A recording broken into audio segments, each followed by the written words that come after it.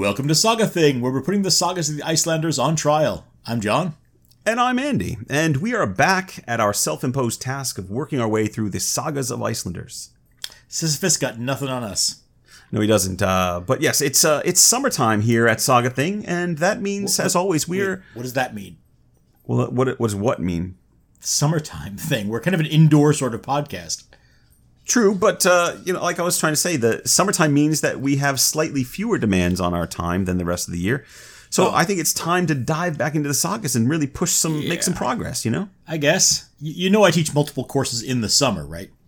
I mean, I do. That's why I was making fun of you, and that's why we took 3 weeks instead of 2 weeks. But yeah. But are you teaching any saga courses? Yeah, not this summer, no. Oh well, that's unfortunate. Nevertheless, John, we are not going to tolerate any more shilly-shallying around here. Summertime is saga time, and this... This is the 29th saga of the Icelanders that we're covering for this podcast. Fosbrother Saga, the saga of the Sworn Brothers. Fosbrother Saga. Yes, this is one of the ones I've been looking forward to for a variety of reasons. Have you? Yeah, sort of. I mean, we had to get to it eventually, right? So that's one. It's on the list. I have a list somewhere, and it's on it. Yes, but why are you looking forward to this specifically? Well, I think because we talked about this a while back off mic, but this is one of the few sagas that neither of us had ever gotten around to reading all the way through before. This one's a rare treat. Oh, well, yeah. There are individual passages that come up in general studies of the sagas, but not all the way through. I think this might be the last one of the sagas that we're both coming to relatively fresh, actually. Which is relatively strange. I mean, this isn't an obscure text. No, not at all. It's talked about all over the place. So, the elevator pitch for this saga is that the Sworn Brothers are two men, Thorger Hafrsson and Thormod Bersason. They are close friends, despite having very different personalities. And their bond survives until one of them is killed, and the other swears to avenge the killing, at which point the saga turns into a revenge quest of the sort we haven't seen since the last chapters of Njal's saga. And that is the bare bones of it. You've left out the minor detail that one of them is a murdering psychopath and the other is a habitual liar.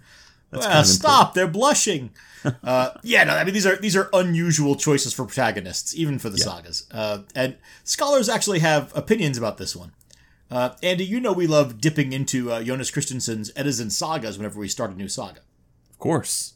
And I think I know where you're going with this. Christensen wrote a dissertation and a book on the textual history of this saga in particular. Have you read much of it? I've read the English language summary, but I haven't had time to go into the text itself. Yeah, same. It's on a list of things to get done before we finish talking about the saga, so maybe. Well, for starters, Christensen says that both of our protagonists are, quote, brilliantly portrayed figures, with Thormod the quintessential conflicted warrior poet, and Thorgeir a cold-blooded connoisseur of killing. Cold-blooded connoisseur of killing. That's pretty good. I like that. It's a quote. This saga really inspires Christensen. And that's part of the fun, really. This saga is going to be a lot of fun. Now, other people are a little more mixed in their analysis, John. Paul Schock, for example, calls Thorgeir and Thormod a pair of arrogant ruffians. And he adds, although it's not a major saga, Fosbrother Saga does not lack dry humor, pithy dialogue, and memorable scenes. Fun, Andy, fun. Not a major saga is maybe not the best way to start us off here. But the rest of that does sound pretty good, doesn't it? Memorable, pithy, and humorous would be a pretty good eulogy for a person, let alone a saga. And make a note of that, folks. If Andy and I end up killing each other, use that line at the police inquest. That's not a universal opinion, though, we should say. Margaret Clooney's Ross, for example, cites the florid digressions and authorial intrusions of the author as a curiosity of the saga. And I think we'll see some of those tonight. Yeah, that sounds less complimentary, but the whole issue of authorial intrusions is a much longer and coincidentally more florid and more intrusive conversation that we'll be having a bit later on. Hey, before we dive in, I want to take a minute to go over something that shows up repeatedly when you go looking for scholarship on this saga. Already? This sounds like end of episode talk. We're going to do this at the beginning? I am not bound by your artificial constructs of time. Besides, have you got any better idea of how to introduce the saga? Literally hundreds of better ideas, thousands. Right. We have many variants and divergences we could explore. Great. You go think about a few of those. Okay. While you do that, I'm going to talk about the fact that we're on to yet another text with multiple surviving versions. Again, yes. This is becoming a bad habit. We just set this up with Gisel Illugisenstalter, which has multiple versions. I know. And in our last saga, Thord Menace, we had a similar split history. Mm-hmm. The thing is, we've kind of wandered into one of the darker alleyways of saga study. A labyrinth of historical documents and conflicting opinions. Andy, we've stumbled into manuscript studies.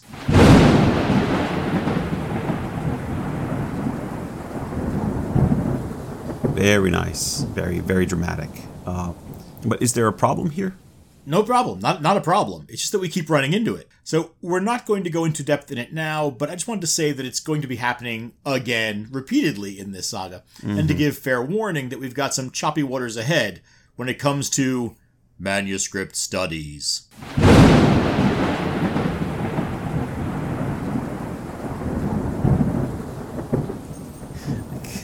Is that going to happen every time we say that? Say what? Yeah, I'm not falling for that. Damn. All right. Manuscript studies. There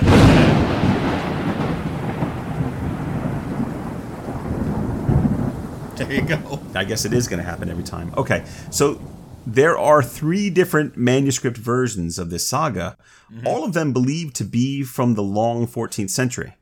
There's the Flateyr book, which is the only one to tell a complete story. Right, but that one is missing material that's in the others.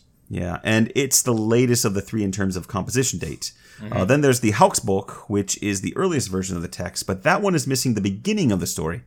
And then, of course, there's the version in the Mothruvala book, which is missing the ending of the saga. Right, so what this means is that we're once again dealing with a diplomatic edition. Right, this is a version of the saga that's been Frankensteined together from the surviving materials, representing scholars' best guess as to the form of the original. Exactly, yeah. So we get to look forward to sorting through different versions of this saga. And, you know, this saga is still generating new iterations of its story. John, False Brother Saga is the basis for Halldór Laxness's novel Gerpla, which was written in the 1950s. Yup, a great novel. While we're talking about our sources for this, we should address the time frame for the saga. Andy, when was this thing written? It was written in the Middle Ages. You sick. It was between the classical period and what we like to think of as the Renaissance. Thank you for being the first person ever to make that joke. No, I know what you're driving at. No one can actually prove how old this saga is, though it's the subject of much debate. Exactly. None of the surviving manuscripts has a claim to being original. So the date of composition is really just sometime earlier. Mm-hmm. So if we start with Stefan Einarsson, whose book we reference for most of these intros, Einarsson says that Falsbroder Saga was one of the oldest of all family sagas and shows peculiarities and awkwardness of style that mark it as older than the more polished sagas. That's right, yeah. But his evidence is textual rather than material. He's not arguing for extant manuscript evidence or anything like that. No. And he also thinks that the saga is peculiar and awkward, right? Those are quote words. And peculiar and awkward shows up in a lot of descriptions of this saga. Carol Clover uses the same adjectives. But sure, let's focus on the historical provenance. Einarsson thinks this author is a learned clerk, perhaps a physician, who adorned his work with poetical effusions, theological and anatomical digressions, the like of which is not found elsewhere in the sagas. We just read one that, I don't know if it was Thord Menace or Horde Saga, that had some pretty elaborate descriptions of the violence. Maybe Thor, not quite right. Yeah. But, I guess that can be a solid argument if you want. It's making a huge assumption about the authorship, isn't it? Yeah. I mean, Einarsson is just accepting that the author is composing the saga himself. In other words, he's assuming that the scribe is also the person who is inventing the saga. Yeah, and that's a very shaky limb to be edging out onto. We've talked before about why claims of single-person authorship can run into problems with the evidence of the text and surrounding the text. Yeah, and in this case, we have a saga written by someone who is either way ahead of his time or who's writing later than people generally accept. Or, more likely, we have a text that's being shaped by more than one person. Exactly. And Christensen sums this up nicely. Although older scholarship accepted the idea that Falsbroder Saga was one of the oldest sagas, Recent studies have shown that it must be a much younger work, written toward 1300. The evidence for this is found in a large number of strange passages whose syntax and vocabulary betray late origin and strong signs of clerical or learned style. Yeah, I tend to agree with that. Yeah. But what we have here is a saga that may or may not be one of the oldest sagas, according to some scholars. The one that exists in multiple forms, and one that might not have anything to do with the version originally composed. That's about right, yes. Well, isn't that just dandy? Mm-hmm. Yeah, I think we've arrived at there is no real conclusion here. And we've already been babbling for more than 10 minutes. We ready to go? You want to... Well, we have to register our Hrafnkel measurement for this saga. Of course. Yes, the Hrafnkel measurement, our official measurement of saga length, comparing it to the first saga that we covered. How does False Brother saga stack up? It's more than one Hrafnkel for sure. Oh, much more. This is a significant piece of work. It clocks in at 32,944 words, or 3.61 Hrafnkels. That's a pretty solid chunk of wood, isn't it? Yeah, it is. Yeah, we haven't had a saga of this length since Egil Saga. True. Yeah, I'm pretty confident this one won't take us a year to get through, though. Only pretty confident? I've learned not to be too definite about these things. We ready to get this barge headed downriver? Lead on, Kayron. Part 1. Preludes and Outlaws. Yeah, so this one starts off a bit strangely. Yeah, it does. Usually a saga opens with one of two strategies, either situating the story historically or by introducing the families involved. This one does include a single sentence about historical setting, which we'll get to in a minute, but nearly the entire first chapter is given over to a seemingly random story about Grettir Asmundarson and Thorbjorg the Stout. Seemingly random. Yeah. Because, as we learn later, Thorbjorg and her husband Vermund the Slender, they do have a role to play in this saga, but nothing about this first chapter indicates that connection. Right, now this is one of those saga openings that's basically saying, trust me, this will pay off later. Yeah, this is a story we've seen before, obviously, in Grettir Saga, and I think we brought it up on the podcast already. Yeah, we have a few times, I think. Yeah, so if you remember, Grettir is on one of his walkabouts looking for food and shelter when he wanders onto the farm of Vermund the Slender and Thorbjorg Stout. And the working men of the farm, they catch Grettir off guard and they tie him up. But in this version of the story, they're much more clearly hostile to Grettir.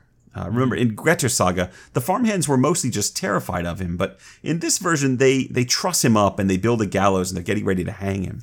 Right, and they've even got Grettir with the noose around his neck, ready to die when Thorbjorg returns home and interrupts them. They're much more actively trying to kill him. Definitely. But the outcome is the same. Thorbjorg tells the men to let Grettir go. And again, the details are a little bit different, because in Grettir Saga, Thorbjorg makes Grettir promise not to go on a revenge spree against these farmhands if they let him go. Here, she just lets him loose and tells him that he's free to do what he wants, to go where he wants, Right, but he still doesn't kill the farmhands. No. Instead, he composes a verse saying that he'd have gotten himself killed if Thorbjorg hadn't saved him. Nice.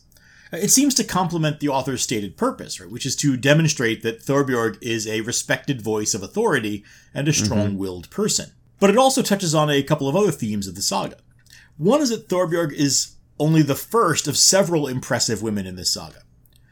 We've talked before about how some sagas are interested in women's stories and others aren't. Yeah, and this one most definitely is. And I think one of the cool things or interesting things about this opening is that the author seems to go out of his way to undercut Vermund's authority, suggesting that Thorbjorg is the one that wields true justice in that household. Absolutely. And frankly, that's going to be put into stark relief by how poorly the male characters behave much of the time. But that brings me to the other theme, which is that... Wait, hang on. I think...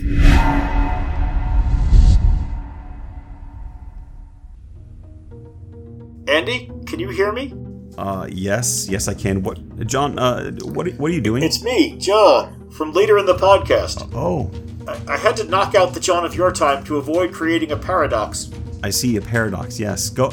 Yes, we both have PhDs. I see what you did there, and I hate you for it. Sorry, I'm using the time DeLorean to come back and tell you about something that's going to be important later. I hope this is actually relevant information. It will be. Later.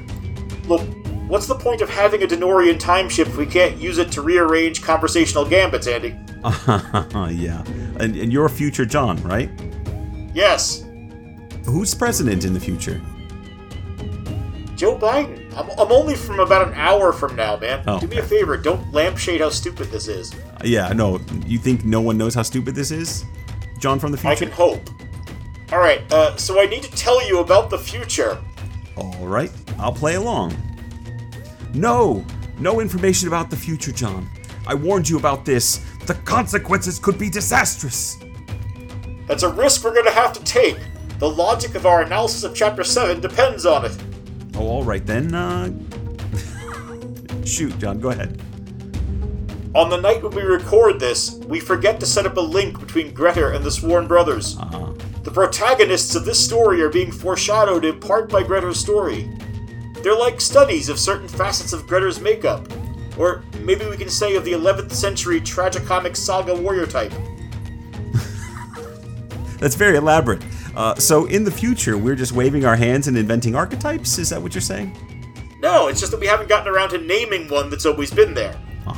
We've had a few of these types. Men, and they're always men, who are living by a set of outmoded rules for personal conduct. Yes, I know what you're talking about here. A man like Grettir might have been celebrated in the settlement era. We talked about this when we did the Grettir Saga episode. And honestly, he's not that far different from men who are celebrated.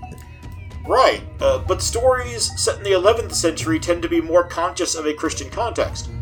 9th century men who kill on scant provocation and have an unbending personal code are nostalgia fuel for saga writers.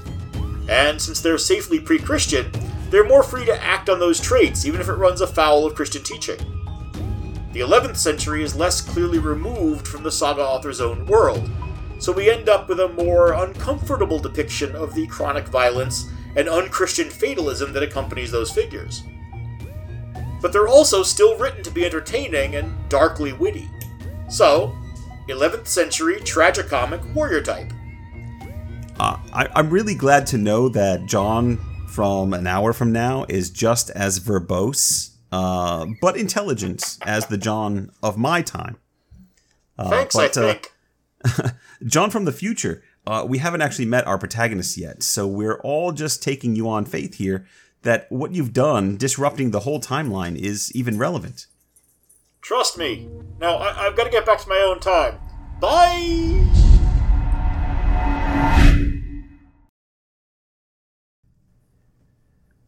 I think it's time that we end this podcast, John. I hate you. I hate you so much right now. You don't really. You hate me in the future. You can tell yourself that. So, there's a one sentence beginning to this story that sets us in time and place, right? We said, in case the Grettir story didn't already clue us in. The saga begins, in the days when St. Olaf was king, he had many chieftains under his rule, not only in Norway, but in all the lands over which he reigned. Mm-hmm. And God gave honor to all those whom the king favored most. Yes, there is a lot to deal with there besides when it's happening. Although, for the record, St. Olaf is king in Norway from about 1015 to about 1030, so that situates you in the time. Remember, he dies at the Battle of Stiklestad. Right. So that's our timeline for the saga, sometime between, in those 15 years, between 1015 and 1030. Sure. So there's the obvious king-saint thing, and how Norwegian kingship becomes a different phenomenon after the conversion. And that gets really emphasized at the end of that sentence. Right? Think about that line. God gave honor to all those whom the king favored. Olaf isn't just the dispenser of royal favor or rich gifts. He's the dispenser of God's grace. He's essentially the Scandinavian monarchical equivalent of the Apostle Peter.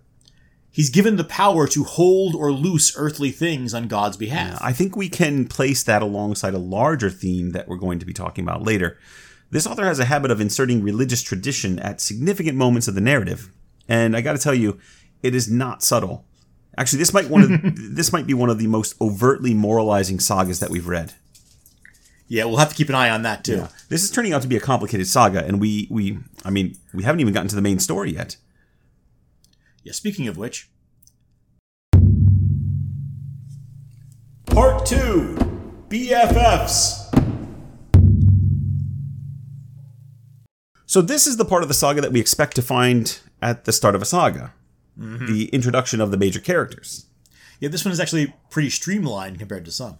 Yeah, it really is. We have just 3 families introduced at the start. The first is Halvor Kleppjärnsson and Thorolf Alfsdotter. Halvor is known as an overbearing man with a loud and aggressive manner, and he's already been outlawed from the southern quarter of Iceland over some killings there. Oh, he sounds fun. Yes, and Thorolf, his wife, is the daughter of a well-respected and popular man, Alf of Dalir. Now, Halvor and Thorolf, they have one son named Thorgeir. And Thorgeir is described as tall, powerfully built, with an aggressive nature and what the author calls a fighting temperament. Like his father, Thorgeir has a hot temper and a talent for stirring up trouble. Okay. Now, the second family is a successful farmer named Bersi of Durdismuthi and his wife Thorgerd. They have a son named Thormod, who is only of average height and build. His most unusual feature is his hair, which is jet black and curly. He's a couple of years older than Thorgeir and a bit smarter, but not as strong. He's known as a vigorous and courageous young man with a talent for poetry and a stubborn disposition. Yes. Now, Thorgeir and Thormod are raised together in Isafjord, and they become like brothers to each other.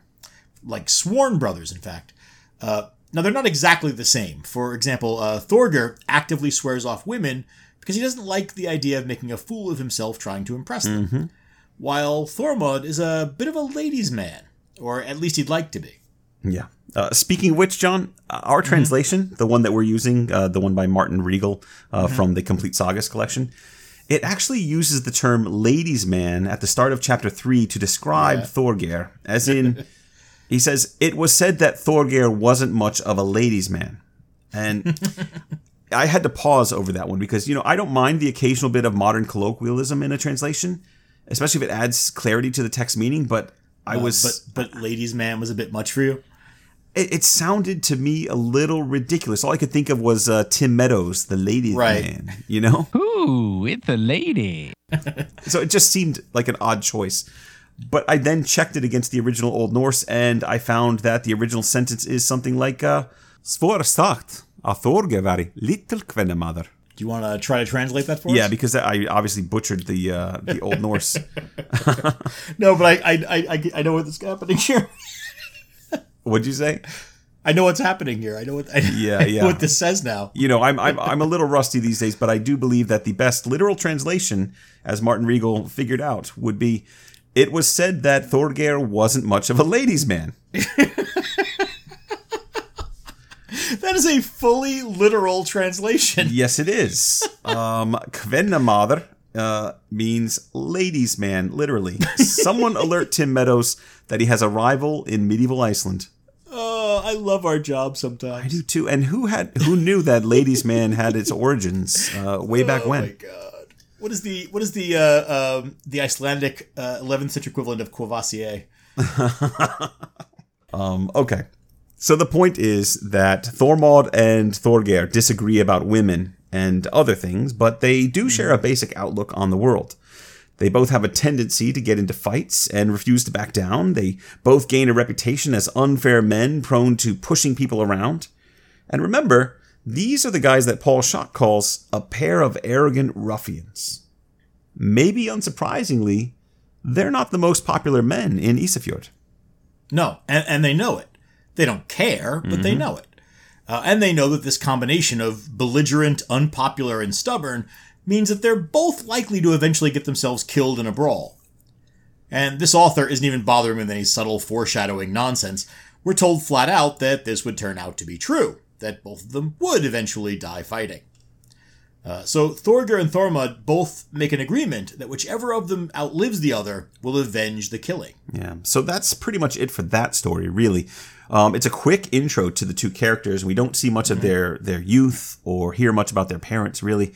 We've just got two belligerent kids who eventually pick one fight too many and get killed. Done and done.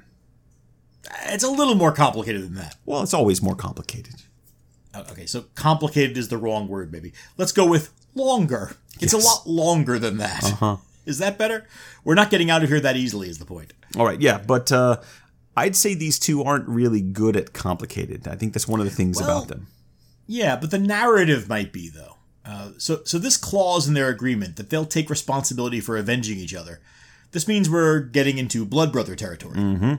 Yes, and that's the author's cue to offer a bit of a moralizing history lesson. He writes, and I'm going to put on my best medieval cleric voice for this one. Would you?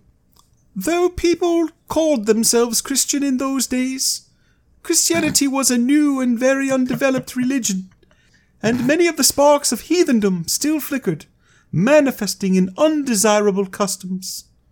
It had been a tradition among men of renown to become bound to each other by a vow which stated that whoever outlived the other would undertake to avenge his death.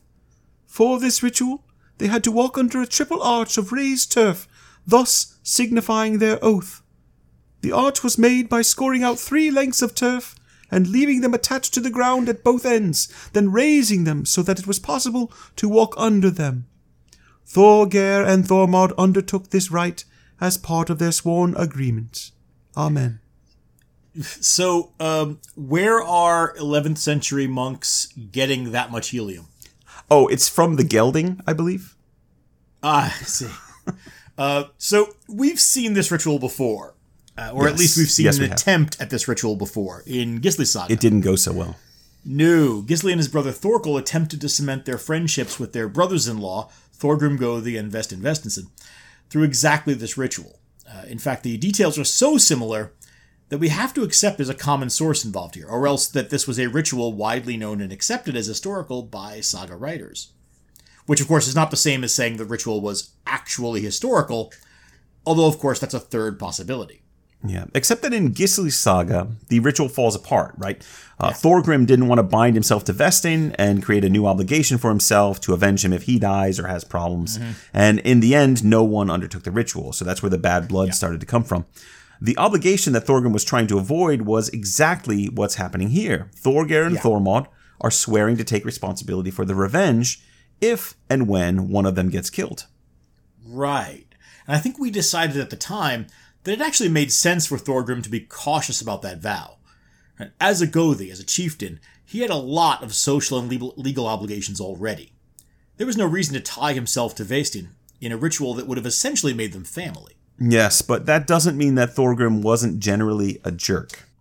Oh, total jerk. Huge jerk. But in this case, a justified jerk. Yeah. Anyway, this is a different situation, isn't it?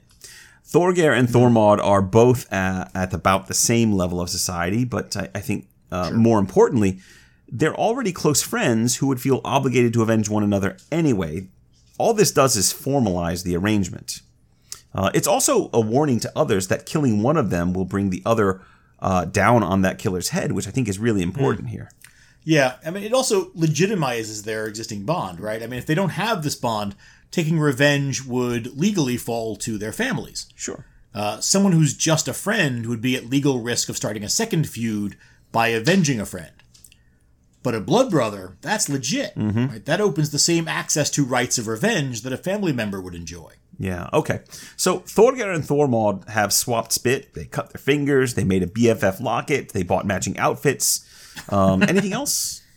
Well, they celebrate by continuing to be complete pains in the posterior to the entire region. They like to go out riding all over the district, and they're not shy about throwing their weight around when they're on the road. Right. And there's a rumor that follows them, that their fathers are actually encouraging their bad behavior. Yeah, I thought that was an interesting little aside that the author inserts there. Do you think they are? Are the fathers encouraging this? We don't really know. It's enough of a rumor, though, that the local chieftain feels compelled to do something about it. And that chieftain is... Vermund the Slender. Hey! Something in this saga connects to something else. Yes. We have ourselves a plot. Yes. So, Vermund. Vermund is, by the way, he is the brother of Killerstur, if I'm not mistaken. Yep. Yes. Yep. Killerstur is a great guy. So, Vermund calls Thorgeir and Thormod's fathers, like the school principal.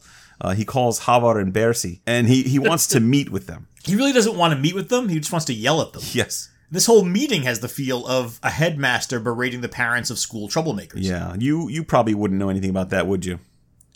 How would I? I've never been a headmaster. I was thinking the other side, but okay, yeah, sure. So Vermund says, You, Havar, are not from this district, and you have settled here without leave from me or anyone. Up to now, I've made no complaint about your dwelling here, but now it seems that your son Thorgeir is rather unruly and aggressive. I would like you to move your home and goods away from Isafjord. And Bersi, you and your son may stay because you are from this area. It's my hope that perhaps Thormod will be less of a problem if he parts company with Thorgeir. Yet this really does sound like they're having their desks moved apart. Oh, absolutely. Like if we can just separate them, the one will be better. And John, they have been very naughty. And as a matter of fact, spitballs and everything. Yeah, Thorgeir is about 14 or 15 when this happens, and I think Thormod's about 16. So the feel of a pair of high school delinquents, it's pretty appropriate. So the Havar thing, the fact that he's from the south and moved because of those killings we mentioned earlier. Yeah, that's factoring in here, I think. Vermund sees a chance to use this situation to get rid of a known killer and troublemaker and his son. Well, 1 out of 2 ain't bad. Yeah. Because Havar replies, Vermund, you have the power to make me leave Isafjord, but I suspect Thorgeir will want to choose for himself where he stays. Yeah. And that's pretty much how it goes. Havar does move south to Borgafjord, where all the cool saga figures hang out. But Thorgeir splits his time between his father's new farm, staying with Thormod's family, and visiting his cousin Ari in a different part of Isafjord. So he's around. Right. And this is where we finally get that third family dropped into the saga. Thorgeir's mother, Thorolf, has a sister named Thorgerd. Thor. She's married to Ari Marson, and they have 2 sons, Thorgils and Illugi Arason. Everyone write that? You got that all written down, everyone? Yeah, keep track of all that. These guys, Thorgils and Illugi, are Thorgeir's cousins. They're significantly older than Thorgeir, though. Thorgils has a son named Ari who's about Thorgeir's age. And that's who Thorgeir is spending time with. Yeah. So this is his first cousin once removed, I think is the way that works. Okay. I have to believe that itinerary, right, moving from his father's place to Thormod to Ari and back again, I have to believe that's a deliberate provocation, right? I mean, he's deliberately choosing to move into, out of, and around Vermund's jurisdiction. Oh, absolutely. He's moving all over the place. He's very good, visible as he's doing it, just to stick it in Vermund's nose, under Vermund's nose, right? Of course, it could also be just the desire to stay in touch with the families he's closest to in the area. I think that's worth noting. He's maintaining these relationships, these allies, by visiting them. So Ari is his cousin, Thormod's his blood brother. But yeah, it's probably also very much a provocation. Well, I mean, knowing that it's Thorgeir, it's almost got to be. Provoking people is kind of what he does. He can infuriate people by sitting quietly in an adjoining room. That's a two-way street, though. He also is easily driven to violence himself, and it's not long before he gets word of an event that is guaranteed to bring out his killer instincts. Because while Thorgeir is visiting in Isafjord that winter, he hears the news that his father, Havar Klepirson, has been killed. That is news indeed. Part 3. Someone's knocking at the door. So, we don't need to go deeply into the story, but the death of Havar revolves around an argument about a horse. A man named Jod borrows a horse from Havar's farm and then hangs on to it longer than they'd agreed. When Jod tries to avoid Havar's farm to keep the horse for a while longer, Havar runs after him and grabs the horse back. Jod, who, like nearly everyone else we've met so far, has a reputation for a hot temper, immediately drives his spear through Havar's back. And then he steals the horse and leaves Havar to die. You know, the Iceland of this saga is not a very pleasant place to live. It really isn't. I mean, I'm still waiting for the person who's a really accomplished flower arranger. Yeah. So anyway, obviously everyone's looking for Thorgeir's reaction to this, but when he gets the news, he barely reacts at all, and I think it's worth reading this description of how he reacts, or doesn't. It says, "His face did not redden, because no anger ran through his skin. Nor did he grow pale, because his breast stored no rage. Nor did he become blue, because no anger flowed in his bones. In fact, he showed no reaction whatsoever to the news, because His heart had been hardened in the Almighty Maker's forge to dare anything. Well, that last bit was a little incongruous.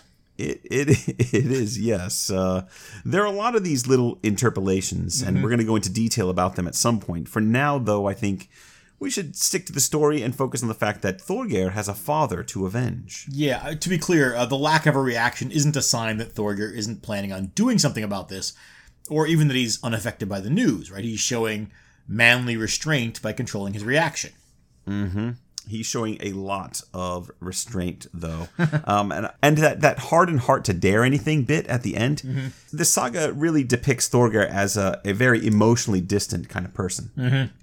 Yeah, and as we'll see, emotional connections to others, it's not exactly his strong suit.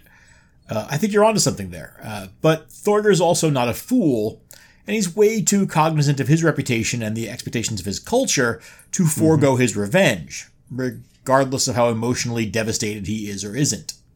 Yeah. There aren't really a lot of ways to dodge that responsibility, especially as an only son, as Thorgeir is. Not that he'd want to, because Thorgeir's not that contrarian. Given that he's more than happy to commit violence on the flimsiest of pretenses, I think he's certainly willing to spill blood when it's culturally expected of him to do so, and often when it's not. Yeah, now in this case, his personal enthusiasm for violence and the demands of honor, even the law, are all pointing the same way, which in this case is directly toward Jod's farm. Yeah, it's nice when things work out like that. Very tidy. Yeah, we like tidy. So Thorgeir visits his cousin Thorgils and asks for some help crossing the fjord, since it's winter and the traveling is difficult. And then he makes his way south using frozen rivers to speed his travel. He's able to move more quickly than anyone expects, and on a dark and foggy night, he arrives at Jod's place at Skeljebrekka. The narrative shifts then to inside the house, where everyone is just settling in front of the fire after completing the evening chores. And suddenly, there's a knock from outside. And Jod says, "Someone's knocking at the door. One of you go see about it." And a farmhand then goes and checks on the door, and he sees just the outline of a man out in the foggy night. It's very dark out there. And the man says, "My name is Vigfus." His name's Vigfus? His name's not Vigfus. Oh, no, John. He's incognito, you see. He's using Vigfus because that name means eager to kill. I see. So incognito in the very specific sense of telling the first person he talks to exactly what he intends. More or less, yes, of course. Well, come in, quote-unquote Vigfus. You may stay the night if you like. I don't accept offers of lodging from a slave. Go tell Jod to come out. So if I understand correctly, Thorgeir is Batman? I mean, he's Christian probably Bale Batman? a blend, a little blend. I was going for like a kind of a Clint Eastwood, Sure. rough and tumble fella. Sure, fair enough. The dirty hairy type. The Batman with no name? That's right. So this farmhand sucks his teeth for a second, and then turns around and goes back inside. Jod asks who's at the door, and the farmhand replies, "I have no idea who he is. I suspect he doesn't know himself either." I love it. I see how the farmhand ended up in his position of low status because his voice is he just belongs there naturally because of the way he sounds. Yeah. This is also one of the wonderful thing about sagas too. Anonymous farmhands get to deliver snarky lines like that. It's kind of cool. No, it's a definite witticism contender there. Yeah, it's already. So Jod realizes that this is probably some kind of trouble and grabs his helmet and spear before going to the door and asking who's out there. My name is Thorgeir. Thorgeir who? The son of Halvar. Yeah, this is clearly not going the way Thorgeir expected it to. I know, right? Isn't that great? He's got this dramatic entrance, and then he's like, Thorgeir who? You travel through the winter weather to confront your father's killer on a dark, fog-enshrouded night. It's a bit of a letdown for the guy to not know who you are. Yeah, it's a little awkward, yeah. Okay, why are you here? Well, I don't know what the outcome's to be, but I'm here to find out whether you'll offer compensation to me for the slaying of my father. Look, kid, I don't know if you're aware, but I've killed many a man, and I've never once paid compensation. Oh, well, I didn't know that. I love it. I love this dialogue. It's so know. unexpected. It doesn't go the way you think. I can't decide whether it's funny or if they're messing with each other, or if they're both seriously just surprised by each other. No, I think this author's very clever. There's several moments just in the sections we're covering tonight where he builds something up like this. He's traversing the fjord in the nighttime, crossing rivers. It's foggy, it's dark. You're expecting this great big, action scene or this vengeance, and then you get this very ridiculous dialogue that takes you out of the moment. I didn't know that is great. Yeah. I didn't know that. But it's still my duty to ask, since I'm the closest to the man you've slain. Well, I'm not averse to giving you some pittance, but I'll not pay you compensation for the slaying, Thorgeir, or others will come making similar claims on me. Yeah, and they keep talking for a bit, but without making any real progress. And as they talk, it becomes obvious that Yolth, he still can't see clearly out into the darkness. Mm-hmm. But Thorgeir can see him perfectly outlined in the doorway. Right, and that's an opportunity that Thorgeir can't pass up. Mm-hmm. And so while they're still talking, he flips his spear point up and thrusts it right through Yod's stomach. Yod falls backward into the house, where his men gather round to try to save his life, but the wound is right through Yod's innards, and of course he dies during the night. Yes, and meanwhile, Thorgeir turns and walks away into the night. He doesn't stop until he reaches his mother's farm in the pre-dawn hours, and once again, in the darkness, he knocks on the farmhouse door. But this time, a long time passes before anyone opens the door. Right, and that's because inside, Thorgeir's mother Thorolf has told a male servant to go find out who's at the door and what they want. And once again, we're being set up for something that never happens. Right? The servant doesn't want to get out of bed. And when he finally does, he just looks out a crack to see a man outside and then goes back to bed and pulls the covers over his head. And when Thorolf asks who it is, the servant grumbles, "I don't know who it is and I don't care." So funny. Thorolf berates him for a lack of curiosity and then sends a female servant to see what's happening. Yeah, but then I like it's the female servant that's got to go see. Right. As if she doesn't have enough to do, right? But meanwhile, Thorgeir's tired of waiting at his own parents' door and just lets himself in. And when the second servant enters the main room, well, Thorgeir's sitting there by himself, probably a little annoyed at being kept standing outside for so long. Right. Well, once again, he's been setting up this dramatic moment where he arrives after having taken revenge for his father, and the servant doesn't bother to open the door for him. Yeah. Once she knows who's come, his mother obviously rushes to him with a lantern to ask him for the news. And does she know what has happened already? I think we have to assume that she knows why her son's showing up at 4 a.m. a few days after her husband was killed, right? Well, I don't suppose she knows whether anything has happened yet. Right? Thorgeir might be stopping to comfort his mother before starting to seek revenge. Yeah, I guess that's possible, but I suspect she knows her son better than that. And Thorgeir immediately offers this news. Did you hear a man's been wounded this evening in Skelljabrekka? Who was responsible? I cannot deny I had a part in this. How bad was the wound? Well, I don't think the wound he suffered is going to need any binding. Let's put it that way. And obviously Thorolf is thrilled to hear this. Yeah. That was no child's deed. May your hands always serve you this well, my son. Yeah, see, that's an important moment, because Thorolf's blessing foreshadows Thorgeir's entire career, really. Mm-hmm. He's going to rely on his fighting skill more and more to keep him alive, at the cost of a long trail of bodies behind him. Right, it's something we've seen from various angles in different sagas, right? The mother's blessing to a son's first act of violence. It's kind of a subset of the so-called Cold Council of Women, who urge men to commit violent reprisals against the family's enemies. Which is exactly what Thorolf has done here. But they can approve more random violence as well, and maybe see it as an auspicious sign for their sons' careers. Sure, yeah, I mean, Egil Skallagrimsson's mother, Bera, is a great example of that. Remember, Egil makes his first kill when he's like 6 or 7 years old? Yeah, 6, yeah, he's a precocious little butcher. Yeah, he really is. He goes all axe murdery on an 11-year-old who humiliated him and beat him up at a ball game. Pretty bad. Sort of an extreme way to curb child bullying, but it's effective. Yeah. I mean, it does undeniably reduce repeat offenders. Fair.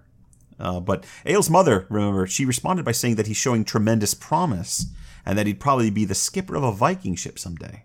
Right. Well, by Egil standards, Thorger's a late bloomer. He's 15. Yeah. By his age, Egil was already nearly a decade into his career as a killer. On the other hand, Thorgeir's killing adults, not other kids, but I suppose that's just his peer group, really. 15-year-olds are essentially adults in this period, so... Yeah, but it's not really his peer group, is it? Adult or no, Thorgeir's just some kid at this point. Mm-hmm. And Njord is a known commodity as an experienced warrior and a merciless killer. Yeah. Njord should have been way out of Thorgeir's league. When word gets around as to what's happened, everyone's stunned that Njord has been killed by a single teenager. And an unknown one, too, remember. Thorgeir's parents only recently moved into the area, and Thorgeir was still spending most of his time in Isafjord taunting Vermund. Yeah. So he comes kind of out of nowhere. Right. Now we know that Thorgeir took advantage of the dark, foggy night and Njord's night blindness to strike an unexpected blow. One might call it a cheap shot. I mean, one might, but no one else knows that. And the saga author also wants to use this as a chance to shoehorn in a short and somewhat bizarre tangential statement. I guess I'll adopt your terrible voice for this. Well, I think it's appropriate if you're trying to, model yourself on a medieval cleric of some kind. It was no great wonder that Thorgeir killed Njord, since the almighty Creator had forged in Thorgeir's breast such a strong and sturdy heart that he was as fearless and brave as a lion. And as all good things come from God, so too does steadfastness, and that is given to all bold men together with a free will, that they may themselves choose whether to do good or evil. Thus Jesus Christ has made Christians his sons and not his slaves, so that he might reward all according to their deeds. It's so heavy-handed and so out of place. It really is. Yeah, there's so much to deal with here. Let's start with how unconnected this is from the story. Yeah. This revenge episode is a lot of things, but a clear moral lesson about the responsible use of God's gifts, it is not. I mean, I don't know. I absolutely agree it's unconnected, and we can talk about the implications of that. But whether it tracks as a moral lesson depends on what flavor of Christian logic we think this saga is putting forward. The attack your enemies from the dark and leave them holding their guts in with their hands kind of Christian logic, is that the kind we're talking about? More or less. Right? I mean, we can compare this to something like Amundi the Blind calling on God to judge between him and Lúthing, right? The man who killed Amundi's father. This is in Njal's saga. Amundi is suddenly granted vision for the first moment in his life and immediately kills Lúthing and offers a prayer to God. Then his vision darkens again and never returns. Now, of course, in that case, it's hard to prove from the text what's happening. Was the miracle that Amundi could now see to gain revenge on his father's slayer? Or is the return of his sightlessness a sign of God's anger at the misuse of a miraculous gift of healing? I tend to think it's the former, but Amundi's situation is admittedly pretty ambiguous. But, John, this one is less so.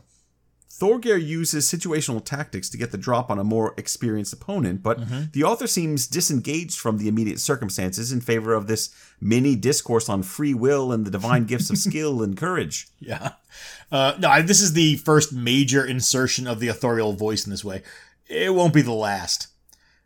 These authorial interjections, called klauser, or simply clauses, they aren't unheard of in the family sagas, but they're unusual. And this saga uses them frequently. Right, yes. And remember, Margaret Clooney's Ross comment about the florid digressions and authorial intrusions of Fosbrother saga. This is part of a wider debate about whether a non-intrusive style and objective authorial persona are characteristic of the early sagas or not. Right, so in other words, is Fosbrother saga an unusual early example of this elaborate intrusive authorial style, or is it a typical example of its era of saga writing? Yeah, and just to keep us on our toes, there's the related question of when exactly this saga was produced. Right, as we said earlier, most modern scholars are coming around to the idea that Fosbrother saga is an important piece of evidence that the traditional understanding of saga evolution might be wrong. Yeah. You wanna open this can of worms? Can's open, Andy. I can't stop the worms from dancing. So the traditional version is that the saga writing traditionally moves from a relatively bare bones and spare narrative style to a more rhetorically involved and overtly moralizing style. Or at least a style that wears its authorial positions a little bit more openly. Sure. Yeah. But there's a strong argument to be made that the trend was in the opposite direction, that narratives got less ornate and more sparely written over the saga writing age. Which, it's not hard to develop a line of reasoning that supports that idea. Right? Think about the context for early saga writing. It's the 13th century. Iceland is acclimatizing to Norwegian control, and continental literature, with its robust tradition of moralizing authorial voices, is strongly influencing northern writing. Mm-hmm. It's easy to see how that might exert some shaping influence over the earliest saga writers. Yeah, and in that case, we might look for evidence of an evolution away from those influences or towards some other model in the later saga writing decades. Yeah, maybe a nostalgic impulse toward a perceived simplicity or purity of earlier poetry or writing. Yeah. Whatever it is, it's increasingly being accepted as a likely scenario. Not universally accepted. There are still people who see the more spare narratives as being more basic and more kind of original. Mm-hmm. And that means having to rethink a fair number of assumptions that have been made about the order in which the texts were written. Exactly. If you want to think there is an order. Right. And to make things even more complicated / interesting, we can introduce the problem of oral versus literary composition. So let's do that for, let's say, about 20 seconds. 20 seconds. Am I supposed to time this? I'm not timing this. We need to buy a stopwatch. Okay, so the basic version is that we can't just think about the composition of a saga as a creation of a single author. If we see a sudden interpolation of a Christian moral lesson in a text that otherwise seems indifferent to religious messaging, it's fair to ask whether the original text has been filtered through a later copyist lens. In other words, we have to wonder about how the text would have been received by subsequent generations of readers and writers without being able to know for sure at what point in the text's history the surviving written version has been created.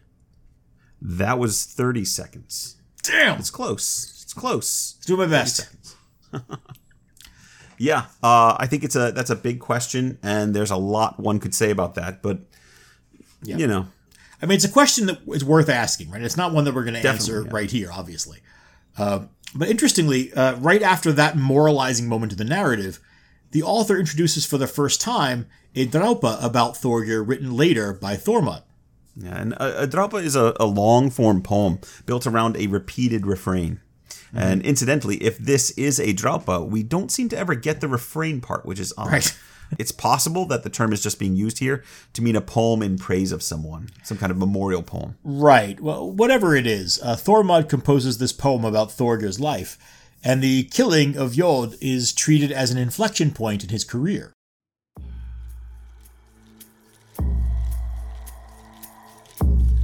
The slayings began when the wealth giver brought doom to Jod, Klang's son's heir. The wave horse's launcher was brave. Havar's vengeance was won when the sea steed's god was 15 years of age.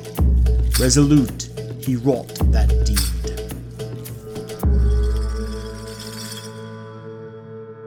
There's that terse narrative style. Sure. It's from a poem, though, not from the saga itself, right? Which means that this is a second, and frankly subtler, way to add commentary on a saga within a tradition of sparse writing. Right? Mm-hmm. The narrative isn't commenting on the action, right? We have plausible deniability here. It's just reporting what was said about events by an observer, or through hearsay. And that's usually explicit, just as it is here. A significant event takes place, such as a revenge killing, and then the saga says something like, as Eyvind the plagiarist wrote, or as Thormod says in the draupa he composed, which you see in the King sagas and the Bishop sagas all the time. Of course. Or sometimes it's more immediate and happens in real time in the narrative, as a diegetic commentary through poetry. Right? And in that case, it's usually by the person who has just performed the significant act. Right? Someone else asks, "Did you take revenge for your father?" Followed by something like, "Grim replied with a verse." I love that you threw the word diegetic in there. You really need to use that jargon.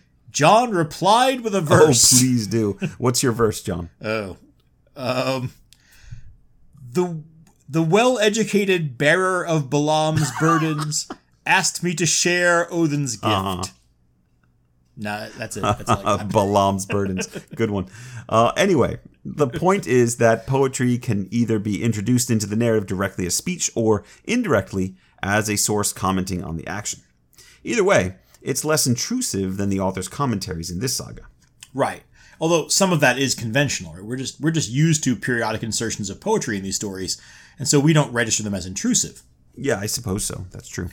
By the way, we'll talk about more about this in our next episode, but this is pretty generally accepted as a legitimate surviving poem, with a good chance that it was written by the historical Thormod. Yeah. I mean, it would be cool to cover that next time. I want to say, as I was reading this one, for no reason at all, it feels more authentic. The poetry feels more authentic to me. I don't know why, but we can explore that next time. I will say this translation by Regal really makes the poem as clear as possible, narratively speaking. It's not quite that simple in the original, but Thormod's poetry is notably straightforward. It's true. The kennings are pretty standard as well. But I think for our purposes, the most significant line is the first one. He said, "The slayings began when he killed Yold." A settlement is reached for this killing, but Thorgir is just getting started. Part 4. Stand up, lads. Now, the following year, Thorgeir and Thormod continue to spend most of their time together. They're usually either at Thormod's father's farm or traveling around the district, and eventually they buy a small ferry boat and sail up and down the coast with 7 friends. But they have a hard time finding anywhere that they're welcome, for obvious reasons. Yeah, and that's a problem because the combination of their dinky little ship and some bad weather means they really can't leave the bay where they've ended up. So they quickly wear out their welcome with everyone in the area. Well, almost everyone, because as winter moves in, they make one more attempt to sail out to the open sea to do a bit of whale hunting, but a storm blows up and they nearly lose their ship to the darkness and the waves. Yeah, once again, we have saga figures who aren't especially skilled sailors. Well, I mean, there's a reason that most stories just say that the protagonist catches a ride with a ship that was already heading out of Iceland. Right. It's a much neater narrative, really. There's less chance of drowning.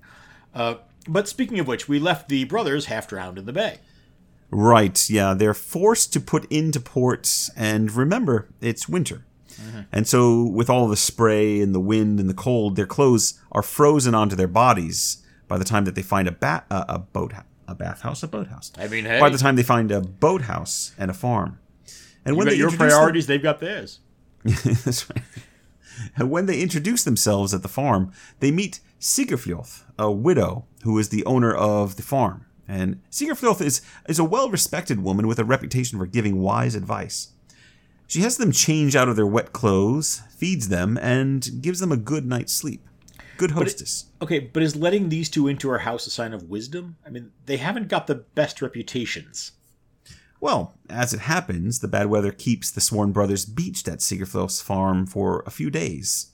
And when the weather finally clears and the brothers are preparing to return to their whale hunt, they get to talking with Sigurfljóð, and she tells them about her enemies on the opposite side of the fjord. Ah, there it is. See, sometimes, John, wisdom is about giving yourself good counsel. Sure. Now, the people that Sigurfljóð just happens to be bringing up are a father and son team. Ingolf Svidin and his son Thorbrand. Thorbrand is an accomplished warrior, but also an overbearing and difficult man. And his father is a troublemaker with an aggressive attitude. We said everybody in this saga is prone to violence. Yeah. And Ingolf isn't above using other people's fear of his son to rob and cheat his neighbors. Sigurfljóð explains that Ingolf and Thorbrand have many enemies, but they're protected by Vermund the Slender because Ingolf is careful to give him expensive gifts on a regular basis. Yeah. Essentially, they're paying a license fee to the Gothi so that they can be bastards to everyone else in the district. Yeah. I mean, that's a moment that makes Vermund look kind of bad, in my opinion. Yeah, Vermund doesn't come off fantastically well in most of this saga. Yeah, but Sigurfljóð is just casually bringing up that these two villains are just across the fjord, and that many people would maybe regard it as a favor, a great favor, if someone were to, wander over there and maybe, just a little bit of stabby. Oh, yeah. Yeah, a bit of the old, is that a scabbard or your spleen routine? Sure. Thormod immediately realizes what she wants and why it's a bad idea. Yeah. I don't know whether you are giving good counsel in this. Those two are friends of Vermund. There's sure to be consequences if any harm is brought to them. Well, he's not wrong. And remember, these boys are already on Vermund's naughty list. Yeah, but Andy, you have to understand, there's an older woman here looking at them with contempt. You think yourselves great fighting men when you're harassing local crofters, but you grow fearful as soon as a real test is put to you. Well, Thorgeir's not going to take that. He immediately jumps to his feet and he says, "Stand up, lads, and let's pay the woman for our stay." It's a great line. It is. And Thormod can't find an argument against both Sigurfjorth and Thorgeir, and so he and the other men strap on weapons and make their way slowly across the frozen fjord in the dim pre-dawn light. Unfortunately, they don't use the walking time to work out any kind of a plan of attack at all, and so when they reach Ingolf's farm, they just sort of wander around in his yard for a few minutes. And their ice-crusted boots crunching around in the paddock wakes Ingolf up. Yeah. Again, a nice build-up leading to something a little less than what we were expecting. Very good undermining expectations. Yeah.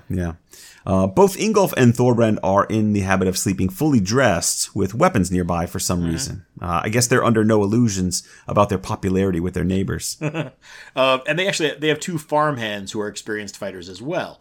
So the four of them are now awake and armed and ready by the time Thorgeir finally knocks on the door.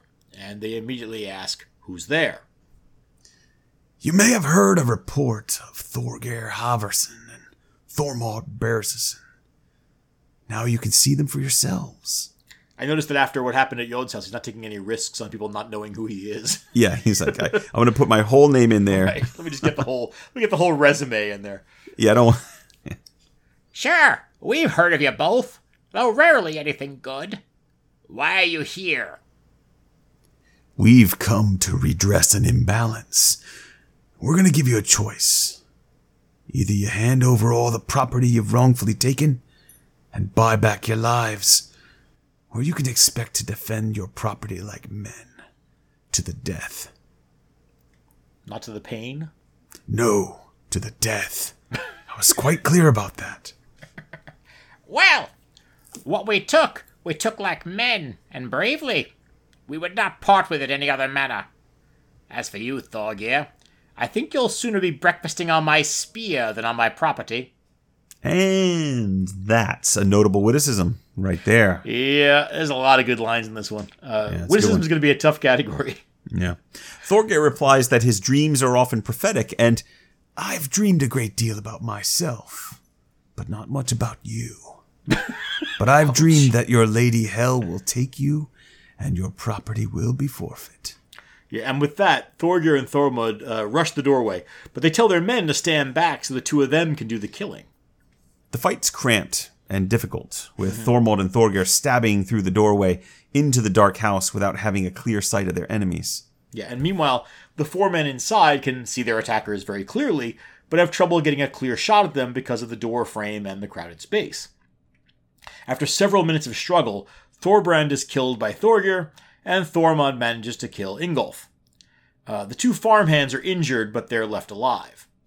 And Thormod later describes the moment in another verse from his Draupa.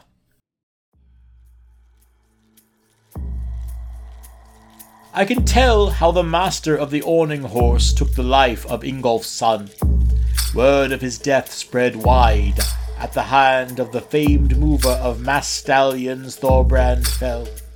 While others lost their lives there, actions speak more loudly than words.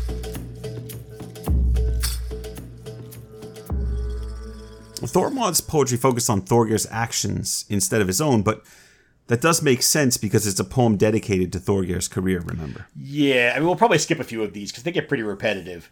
But I do like master of the awning horse and famed mover of masked stallions. Yeah, it's good stuff. In other words, a skipper or sea captain. I like those as kennings for Thorgeir because it's a little misplaced as a subject compliment, given that the two of them couldn't sail their way out of the bay about 2 days prior to this. Yeah, well, that's why you write poetry about your friends. Emphasize the positive, maybe sweep a few crumbs under the rug, you know? Sure. So Thorgeir and Thormod, they load up a couple of horses with goods from the house, and they drive the 3 fattest bulls from the farm and back to Sigurfjolf's farm. And she's predictably delighted with them. Well, you cut a good piece of flesh from the whale after all. Love and it. you've taken revenge for many men's injuries into the bargain. I'll go to Voltsjord and tell the news to Vermund. You must remain here, wait for me to return. That's going to be an awkward conversation with Vermund, I think. Well, I mean, all the more reason to leave it to a woman famed for giving good advice. True. Sigurfjolf rows out with a small crew of men, reaching Istafjord late in the evening. She's not wasting any time here, right? It's important to be first with the news in a situation like this. Sure, yeah, whoever reaches Vermund first is going to have a clean slate to work with, right? Explanation-wise, anyway. Yeah.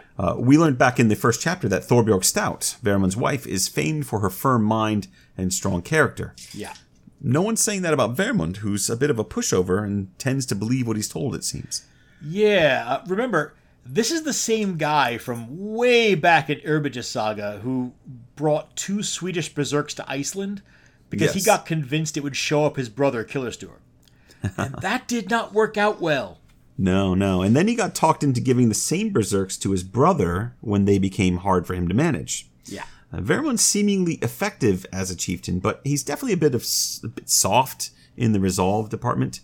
So getting to him first is clearly a good idea. Yeah, although I have to say, once Sigurfjolf reaches Vermund, she's in no hurry to spill the beans. Vermund welcomes her warmly, apparently they're friends. But when he asks what news she's heard lately, she says, there's not much to report. They then spend the evening catching up on small talk, and Sigurfjolf and her men enjoy a comfortable night in Vermund and Thorbjorg's home. Yeah, so rushing to Vermund's home, that was what, so they didn't miss supper, I guess? Well, bad news goes better with a full stomach, Andy.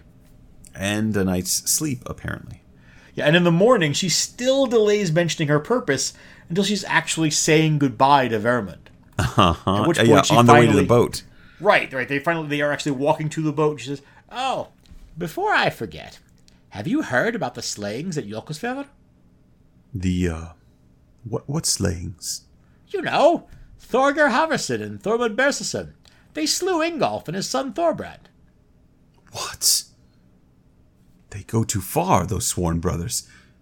I will not have them killing any more of our people.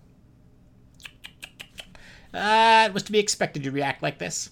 Who else should punish crimes such as plundering and robbery if you, the chieftain of the district, choose to sit on your hands? What? Thorgeir and Thormod have carried out a task you ought to have done yourself, and you'd see that if you weren't blinded. Now, I've come here to purchase immunity for those responsible for the slayings. Not to compensate for the slain. They were worthless, and long since forfeited their lives. No, I came to show respect to you, as is my duty. I want to give you 300 pieces of silver as a settlement. and she upends a huge bag and pours silver out into Vermund's lap. Yeah. This is a masterclass in managing a weak chieftain. Yeah. And it's also another example of a wise woman giving good counsel to a man who is not quite capable of managing things himself. Yeah. Yeah. Also, it's very good silver, and Vermund's eyes are popping out as the silver falls into his lap. And ultimately, he agrees very readily to let the matter rest, but only if Thorgeir leaves the district. Right, and that's an interesting note.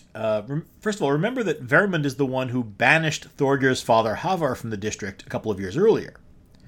But even before that, Havar was banished from a southern district over some killings. This is turning into a bad habit for this family. Yeah, we're reaching Eric the Red levels of being thrown out of civilized society with these guys. Hey, imitate the best, even when it's at being the worst. Yeah. So Vermund sticks to this deal, and Thorgeir and Thormod are grateful to Sigurfjolf for smoothing the whole thing over. The only real change from all of this is that Thormod's father, Bersi, has to move out of the district to Laugabal, since he still wants to be able to have the Sworn Brothers stay with him from time to time, so he can't be in the district. Right, and they spend the rest of that summer on their fishing expedition. But at the end of the season, they separate. Thormod intends to spend the winter with his father in Laugabal, but Thorgir wants to spend some time with his cousins in Reykjanes. You want to take bets about which one of them manages to find some trouble over the winter? Part 5. Thorgir finds some trouble. John, you didn't give me a chance to guess. I wasn't going to be hard to figure out. So far, Thorgir's definitely the main engine driving this saga. Thormod's there to back him up and give him a place to stay, but when it comes to getting us from one action set piece to another, Thorgir's the one giving us value for money. Thormod's still there, though, and as we'll see in the next episode, he's going to have a few adventures all his own.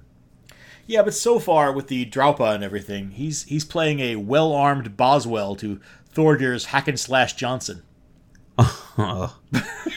Okay, so the saga now introduces 2 more men. The first is an antisocial farmer named Thorkel, who lives on his farm with his wife and 3 servants. He has a reputation for being both miserly and lily-livered. The second man is Butraldi, who is a man of no fixed home. He hires himself out as a worker during summers, wanders with 2 disreputable friends during the winter, staying with a succession of farmers for a few nights at a time. And Butraldi is large, but not especially tall. He's powerfully built. He's ugly, and he's got a quick temper and a nasty reputation. He's known to have killed quite a few men, and only the fact that he's a distant relative of Vermund the Slender has kept him from being run out of Iceland or killed by now. It's almost as if this saga has something to say about chieftains being corrupt. Yeah, and there's that link to Vermund specifically again. Yeah. It's clearly establishing Vermund as a link to a larger story of the Saga Age, I think. Sure. But we'll get to it. Go on. So one winter evening, Butraldi and his friends show up at Thorkel's door. It's a particularly cold night, and small snowfalls have been happening all day. They ask for shelter for the night, and they're not so much asking as putting their coats by the door and helping themselves to a seat by the fire, which is, And Thorkel may be a miser, but he's also a coward, and so he has no choice but to welcome them and offer them something to drink. As they're chatting, there's another knock at the door. Yes, and this time it's Thorgir, who's on his way south, and he's also looking for a place to wait out the weather. Yeah, that's it's awkward. Thorkel sees Thorgir and starts an absolute flop sweat. He says, But Draldi and his friends are here already. I don't know how you feel about each other, but I expect he wishes you ill, since he's a friend of your enemy Vermund. But look, I can't bear the sight of bloodshed, and surely will faint if you 2 start brawling in my home. He's gonna faint. Rest assured, farmer. My presence here will bring you no harm. That's a lot to promise, actually. Yeah. As a guest, Thorgir is essentially taking responsibility for making sure there is no violence under Thorkel's roof. Mm-hmm. And he doesn't know how much trouble Butraldi is likely to cause. Yeah, but what else is he supposed to say? Tough noogies for you, old man? Stand aside while I bathe your home in blood? No. No. This is Thorgir we're talking about. It's cold out. He needs somewhere to stay. No. But we haven't really plumbed the depths of his character just yet. But I would say bathing a house in blood is totally within the bounds of something he might say. Actually, yeah, that's fair. I withdraw my objection. And as you might imagine, the evening is more than a little awkward. Butraldi and Thorgir are both armed, and although neither of them rushes at the other swinging wildly, neither of them takes off their weapons either. Thorkel eventually brings out a bit of a meal. Some mutton ribs and a large plate of old hard cheese. Mm-hmm. Butraldi takes the rib plate, Thorgir snags the cheese, and the 2 of them eat silently, not offering or asking for one another's food. Thorkel and his wife eat by a fire in a side room and occasionally peer around the wall to see what's going on in the main room. Yeah. But all they see is Butraldi gnawing tough meat and Thorgeir hacking away at the hard old cheese. Yeah, this is a great scene, and it's another funny scene because you have this animosity between these two characters. Yep. They both see themselves as hero types or aggressive warrior types, and they're both hunched over their individual plates, not sharing with each other. I think the saga describes Thorkel having a knife and just eating away. Butraldi taking the rib plate and eating the ribs as clean as he can, and none of them is going to give the other anything that they have. No sharing. At one point, it also says that neither one of them they both got food in their packs, but neither one of them takes out any other food because they're afraid it would be seen as a weakness in front of the other one. Yes, They can't just make do with the food they've been given.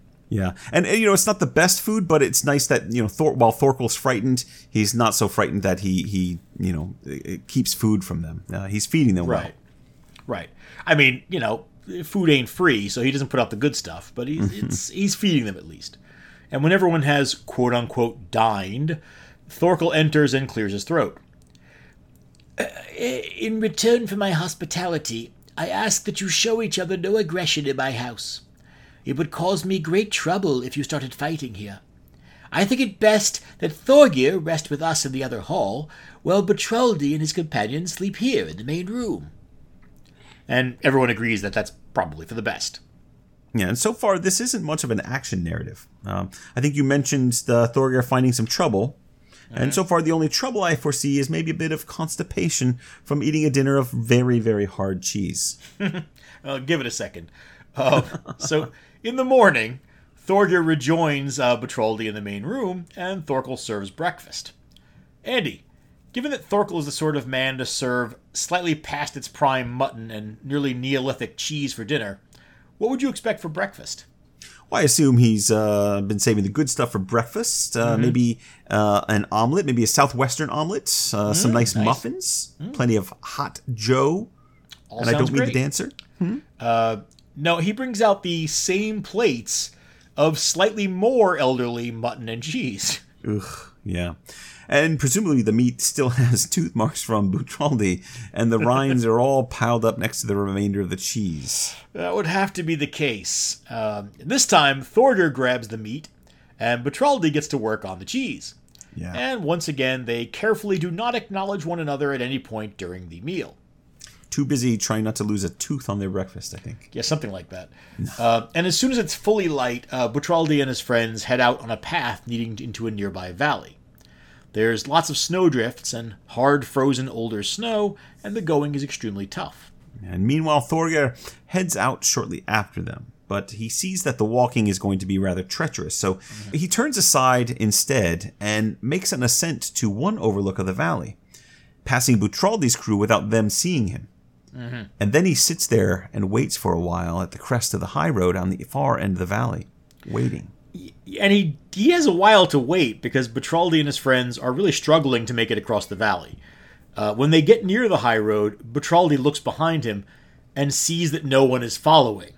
He says, "So, the great hero ran off, did he?" Thorgeir steps out onto the edge of the valley ridge just ahead of them. Hello there. No, I didn't run. I simply took a different route so as not to have to cut my way through the snow. There'll be no running away from you now. I can guarantee that. And he simply continues to wait, while Butraldi now starts climbing up the ridge face to get close to him. And here comes trouble. And when Butraldi is about halfway up the slope, Thorgeir decides that he's tired of waiting. And so he drops his spear onto the packed snow with the head pointing downhill, and then he unstraps his axe, steps onto the spear like a ski or a skateboard or a surfboard, and the slope is steep, and in a couple of seconds Thorgeir is flying along, carving powder as he aims straight for his target. Right. Now, Butraldi is focused on climbing, but he hears the whooshing sound of Thorgeir shooting down the slope. He looks up just in time for Thorgeir to blast his axe through Butraldi's chest, killing him instantly and knocking him back down the slope. Yeah. Thorgeir then continues to rocket down to the bottom of the valley where Butraldi's friends scatter to avoid this man skiing down the slope on one spear. He's on one spear! They want no part of Thorgeir, obviously. Why would you? So instead they rush over to Butraldi's body and fuss over it until Thorgeir turns and walks out of the valley. So what would we call this? Spearboarding? Snow javelin? What are we calling this? I don't know. I mean, whatever it is, it's fantastic. It's right up there with Skarphéðinn skating across the ice to kill Thrain Sigfusson in Jarl Saga. This is fantastic stuff. I mean, on a spear shaft. Right? He's essentially, as you said, sliding down the slope on one ski. Yeah, I think that's the idea, or something like it. And if you look at our show notes and our social media, we'll be posting one of the illustrations that Jacob Faust did for us. It's our feature for this episode, and it is this particular moment, and it's a great picture. I think you guys are going to enjoy it, so check that out. Anyway, Thorgeir continues on his trip south, and he makes it to Reykjaholr without killing anyone else. So that's it's a minor miracle. Yeah, and the rest of the winter is quiet. Right, for both men. We're not told what Thormod gets up to, but when spring rolls around, he and Thorgeir meet back at their ship on the outskirts of Isafjord and prepare for another summer's work. Part 6. Two roads diverge. In a snowy wood? Exactly. Andy, there's a bit of an incident the summer that they get back together on their ship that I think we can handle fairly quickly. Is this the whale heist? Yeah. We can't go past it too quickly if you're going to call it the whale heist, though. You're writing a check there that we have to cash. Well, I think we need to. So yeah, let's get into it. Thorgeir and Thormod return to the fishing grounds off Strander, but they're having no luck. They can't find any whales and not much of anything else either. But then they get wind of another ship that's had better fortune. There's a beached whale that's been found and claimed by Thorgils Marson. Right, and Thorgils is another new character for us. He's a man from a prominent family. His father, Mar, is a cousin of Asmund Greylox, the father of Grettir Asmundarson. And Thorgils is also related to Thorstein Kugisson. Now, Grettir and Thorstein, they're both Thingmen of yours, I believe. You believe correctly. Any chance you're going to be looking to complete the family hat trick by choosing Thorgils? Why don't we see if he makes it out of this chapter alive before we start anointing him? Thorgils is a big, strong man. He's a good farmer. He's an all-around likable man with great skill in fighting. And when Thorgeir and Thormod's ship beaches next to where Thorgils and his men are butchering the whale, he turns and greets them. Yeah, and Thorgeir wastes no time on socializing. You've cut quite a lot from that whale. It'd be best now to allow others a chance at it while there's still something worth taking. After all, we're all equally entitled here. That's a dubious claim at best. Thorgeir, I think Thorgeir's referring here to the laws governing salvage and flotsam rights. Right? Since neither of these men owns the beach the whale rests on, he's saying neither of them has a superior claim to the whale. But he's leaping right past the more obvious I was here first argument that Thorgils can clearly make. So we are ignoring the complexity of land use law in favor of finders keepers logic. I think that's what's happening. It's better than what Thorgeir's got. But Thorgils responds with a smile. Well said. Then let each of us keep what he's already cut. Wow, I didn't know George Takei was going to be showing up. George Takei? No. This is Dave Foley. Oh, I can see that. It's a version of a Dave Foley voice. Okay. You've cut quite a lot of meat already, and you may keep what you've cut. But either you leave the rest of the whale for us, or you divide equally with us what's been already cut and what remains. Well, I'm not inclined to leave the carcass, nor do I plan to give you the meat I've already taken from it. Not while we've still got the whale. Then you're going to have to see how long you can hold us off from it. Well, that seems like a good solution. This guy's way too cheerful for the situation. Look, they can't all be gravel-voiced and sullen, Andy. There are happy Vikings occasionally. even when they're trying to protect their kills? I mean, or their finds? He's cheerful about the situation. He's gonna have a chance to prove himself as a warrior. Sure. So both sides lined up for a fight. Thorgeir calls out to Thorgils. It's best that you and I fight only each other, since you're a seasoned and experienced fighter, and, well, I'd like to see how I fare against a guy like you. Let everyone else stay out of our fight, okay? I fully approve of that. Uh-huh. So both sides charge in. There's a full battle. Both crews, they're about 10 men, and the fighting is evenly matched.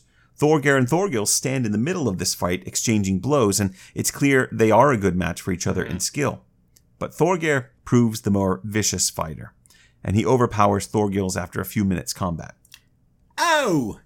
Well, fair enough then. No hard feelings. So, he's not going to survive the chapter. No, but that's a bit of a problem for Thorgeir in the long run, you see. Yeah, 3 of Thorgils' men are also killed, but so are 3 of Thorgeir and Thormod's. And although they do get all of the meat from the whale, the Sworn brothers are now officially seen as trouble. Here, but anyway. You can see why. Thorgeir's behavior is getting progressively harder to defend. Yeah. And Thorgils was entirely within his rights, and was a popular and well-connected man. And in fact, he was well-connected enough that this turns out to be the final straw. Osmund Greylocks and Thorsten Kuggason take up the suit over Thorgil's slaying, and they win a judgment of outlawry against Thorgeir. So we have another outlaw hero. Yes, in we do. Our, hero is quote-unquote We have an outlaw. We have another outlaw, yes. And he's a full outlaw, which means that people can kill him if they find him anywhere in Iceland. Well, they can try. Thorgeir is turning out to be pretty hard to kill. And in fact, the Sworn brothers spend the rest of the summer at Strondir as though nothing's changed. And as the saga tells us, all the men were frightened of them, and they prevailed over all things like weeds overtaking a field. Even the narrative is starting to frame them more negatively. Right? Their presence is a blight on the landscape now. Yeah. And, as I got to this point, I started thinking that opening with Grettir is very pointed, right? It's establishing a mood and a mindset for the audience.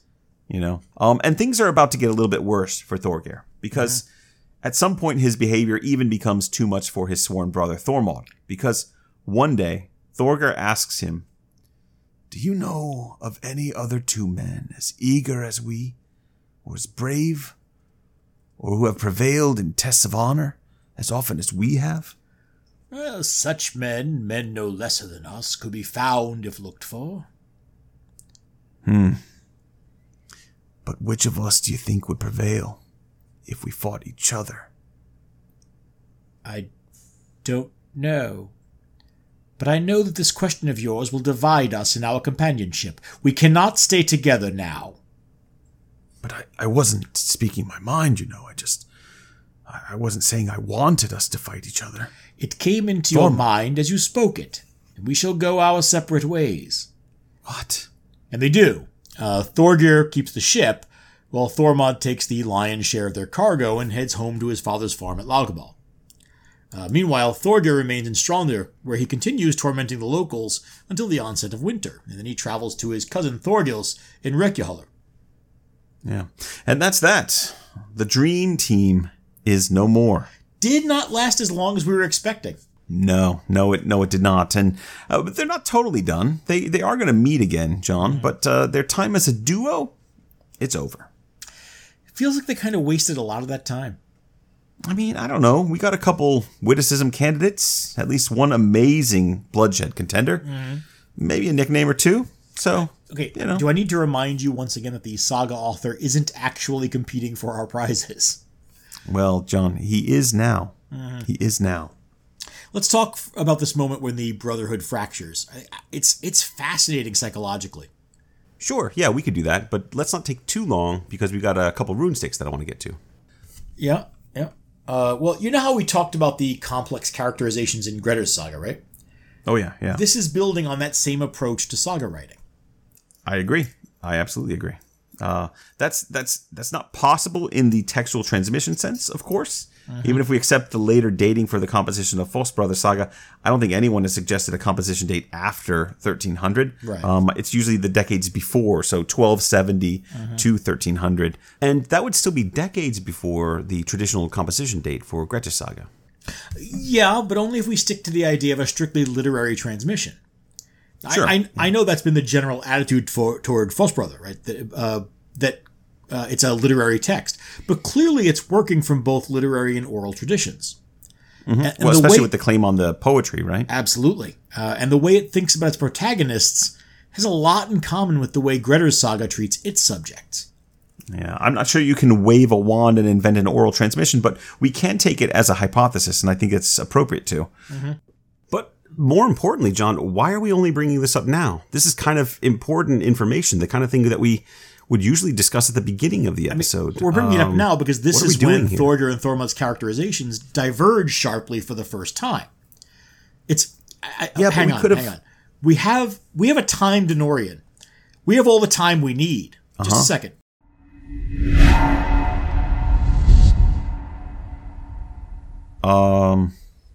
What am I waiting for exactly? John?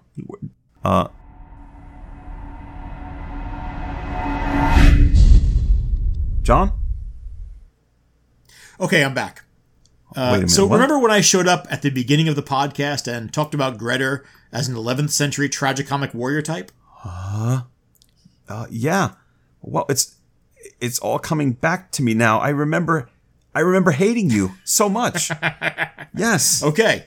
I So feel good. the hatred. It fixes it in your mind. So we can look at Thormod and Thorgir as both having aspects of that same type. Mm-hmm. They're unpopular, mainly because their way of performing masculinity is several degrees off from the societal ideal. Well, also Thorgir keeps killing people, but yeah, Yeah. I mean, I see what you're saying. Yeah, even the killing is a little off, especially as the story goes. Violence is part of the masculinity celebrated in the sagas, but that violence has to be channeled or restrained by the dictates of honor, and I'm not sure Thorgir fits the bill. Right. Now, Thorgir is increasingly unrestrained in his violence. And the first real crossroads is when he questions Thormod about their chances against each other. In his thoughts, at least, Thorgir is now turning violence inward toward his brother, rather than outward.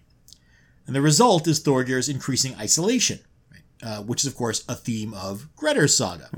But he's also creating a divide between the more antisocial and borderline anarchic side of Grettir, represented by Thorgir, and the other aspects of his personality, represented by Thormod. We'll see a bit more of that side later in the saga, but more broadly, the nuanced psychology of Grettir's saga is at work in this saga as well. That last exchange between the friends is really telling. After he asks about a fight between the brothers, what does Thorgir say again? What is it again? He says, "I wasn't speaking my mind or saying I wanted us to fight each other." Right. And Thormod replies, "It came into your mind as you spoke it." Yeah, that's a great line. Right. It's a fine distinction, but an important one. Right. For Thorgir, if he didn't do it, it doesn't count. His actions are his psychology. But Thormod understands the unspoken motivation behind the words, even if Thorgir doesn't know it himself. That question is an indicator of something in Thorgir's mind. Thormod can still love Thorgir as a brother and trust in his intentions, but there's no way Thormod can ever trust Thorgir's thoughts again. That's a distinction that a lot of sagas wouldn't make. Definitely not. But it's a hallmark of Grettir's saga to delve into the psychology of characters like Onan Treeleg or Grettir himself. Yeah, and there's even an echo of that psychology in the verse attributed to Thormod in this chapter. Do you want to? You got the chapter, right? Do you want to read this one? Sure, I can.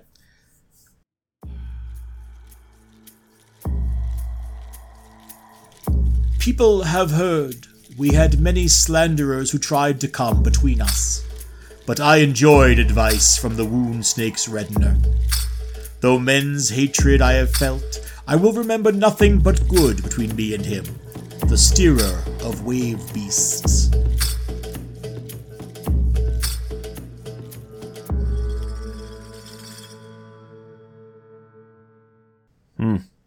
And you notice he's still trying to sell the idea that Thorgeir is a competent sea captain. I do. I really like that verse, though, and I think, maybe at your funeral, this is one of the verses that I'll read to describe our relationship. Bastard. Now, if we're looking for connections and parallels between the two sagas, they're not hard to find. We've already had a brawl over a whale carcass, just like we did in Grettir Saga. And this one features the nephew of Thorgeir Battleback, the star of the Grettir version. Right. And there are a substantial number of figures who appear in both stories. And again, like I said earlier, the fact that it begins with a nod towards Grettir Saga and a question about Grettir's behavior and the meaning of justice, the choice that Grettir makes to leave and not harm anyone, all of that stuff, all of that is significant to what I think this author is playing at. But we've got a long way to go before we can unpack all of that. But it speaks to a certain kind of saga storytelling, right? Yeah. That is deeply concerned with those internal states of being. Right? The idea that we often think about the sagas as being kind of at one remove, right? That you're kind of forced to infer the morality and the thought process of the characters based on their actions. That is something that this saga and Grettir Saga both aren't necessarily going to just sort of leave as the complete story. They are more interested in engaging with that side of their characters. Definitely, yeah. Incidentally, this is an argument that's been made before. When I started looking around, I found a trail of discussions about Grettir and the Sworn Brothers. In fact, Jonas Christensen makes almost exactly this argument in Eddas and Sagas. There you go. So everyone can read it there. Okay. Is this where we wrap up for now? I want to keep talking about it. I really, really do. But we've got I think many episodes we can play with it. Right, exactly. No, this is going to come up again, right? As we see the sort of diverging psychology between these two figures. I think the next episode or two is going to be really sort of fertile for that. We can pick up at this point in the saga next time anyway, because we have to start dealing with the fact that there are multiple versions of Thorgeir and Thormod's breakup. Because next time, we'll be entering the nightmare-fueled world of manuscript studies.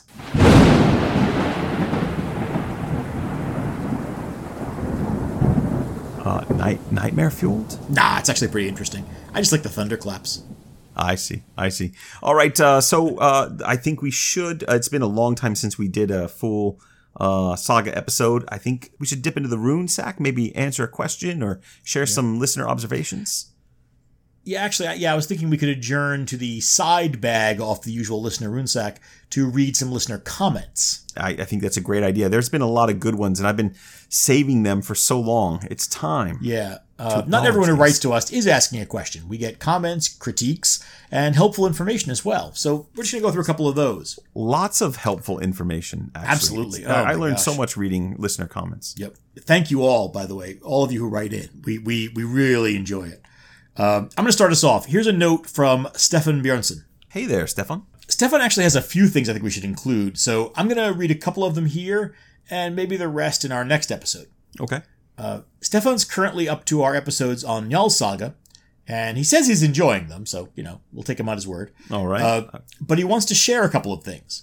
Uh-huh, yes. This is a good one. I know this one. Bet you do. Stefan is thinking over our choices for outlawry for Njal Saga. Uh-huh. Do you recall how that shook out?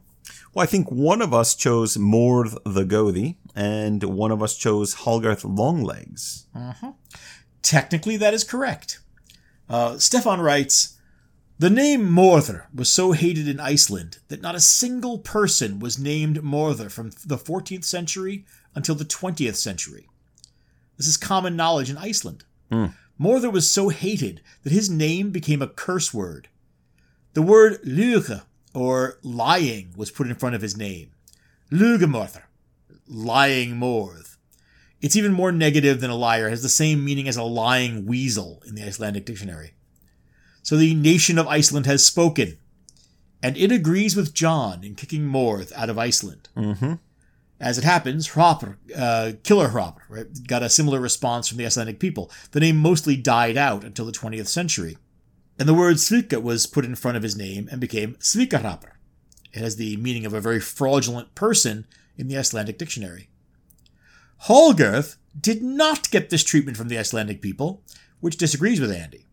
She should not have been kicked out of Iceland. Uh-huh. Yeah. Hallgarth is still a fairly common name and has been consistently popular in every century.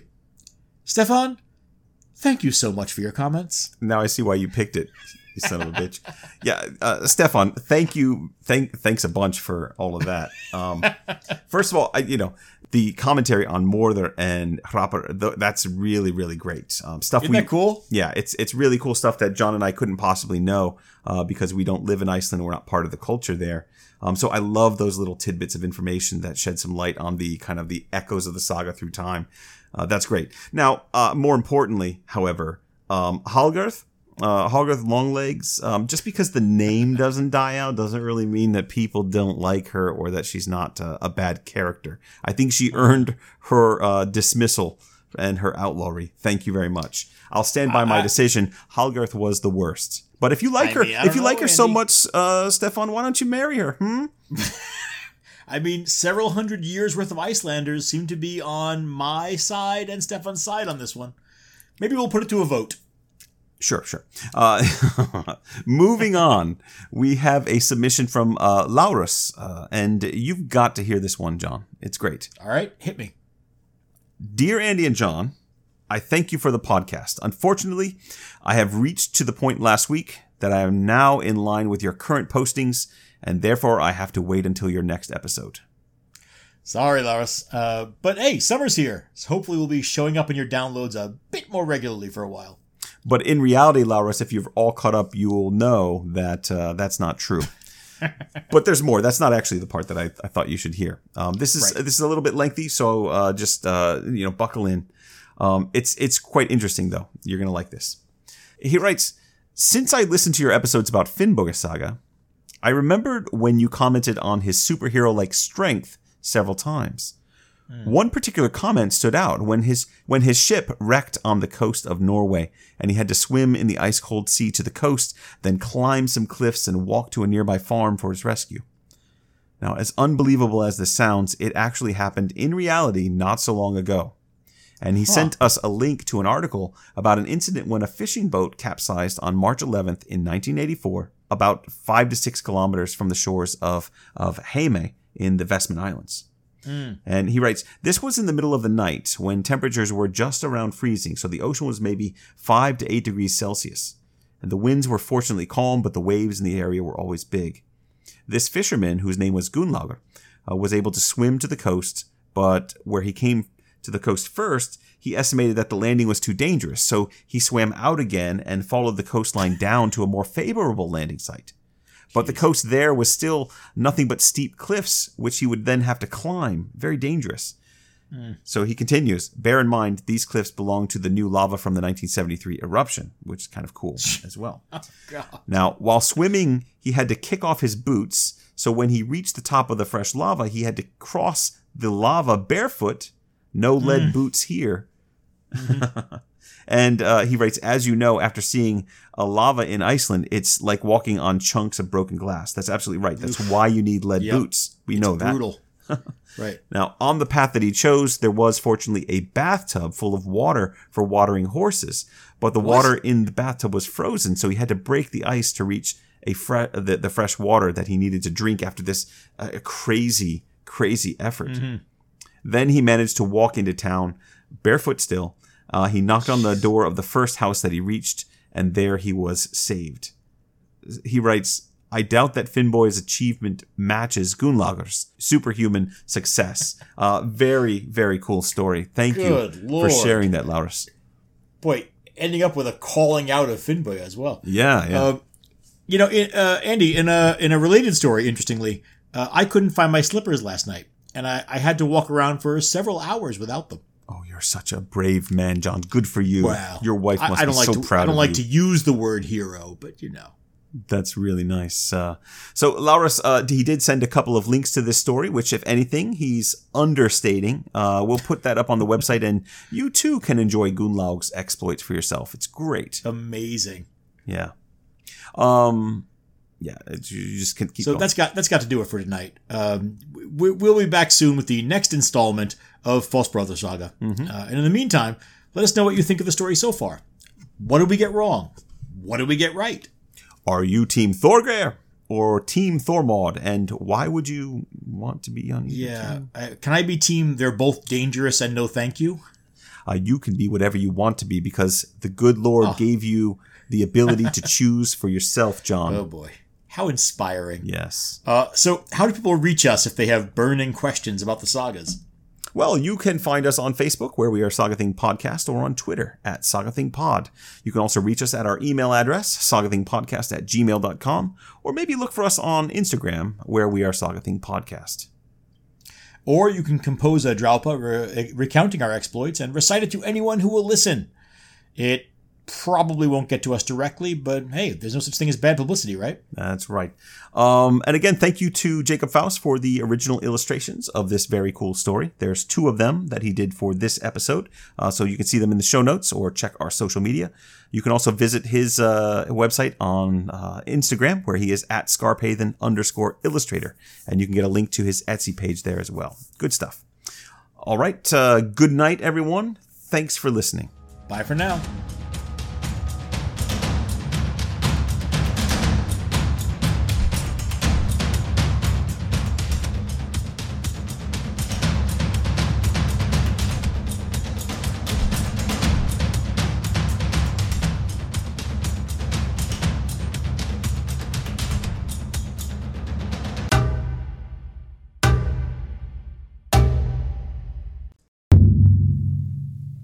Part 3. Someone's knocking at the door. Hey, John, I feel like you missed an opportunity with Section 3 there. You could have called it Knock, Knock, Knocking on Yother's Door. You know? Right? That's pretty good. That's pretty good. I spent so long, I didn't even think of that because I was spending so long trying to work out a knock-knock joke I could do to start this one, and I kept trying to shoehorn it in there. I just couldn't make it work. I could think of one. What about, right. Hey, we'll try this. Knock, knock. Who's there? Thorger. Thorger who? Thorger, Halvarsson, remember? You killed my dad? Let me see. That's pretty good. Yeah, knock knock. Who's there? Vigfus. Vigfus who? Nah, it's Thorger. Thorger who?